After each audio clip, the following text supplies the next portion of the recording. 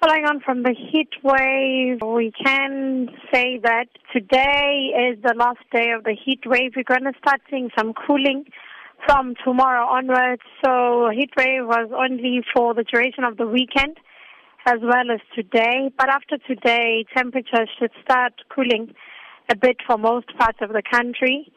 And we might even see some rain in some places. Which provinces have been affected? Okay, provinces that have been affected include Gauteng, some parts of Mpumalanga, the Limpopo province, Northwest, the Free State, and some parts of the Northern Cape. There has been a heat wave that has affected various parts of the country in the recent week, but what is this attributed to? Heat wave that has been affecting most parts of the country can be linked to the upper air high pressure system that has been dominating over most parts of the country, resulting in mostly clear skies and subsidence over most parts of South Africa. What sort of role does global warming play in all of this in terms of an unusual heat pattern?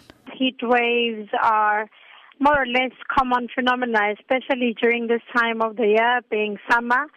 Temperatures tend to rise, but the significant rise that resulted in the heat wave for the past 3 days or so is mainly due to this high pressure system, which is not an abnormal phenomena.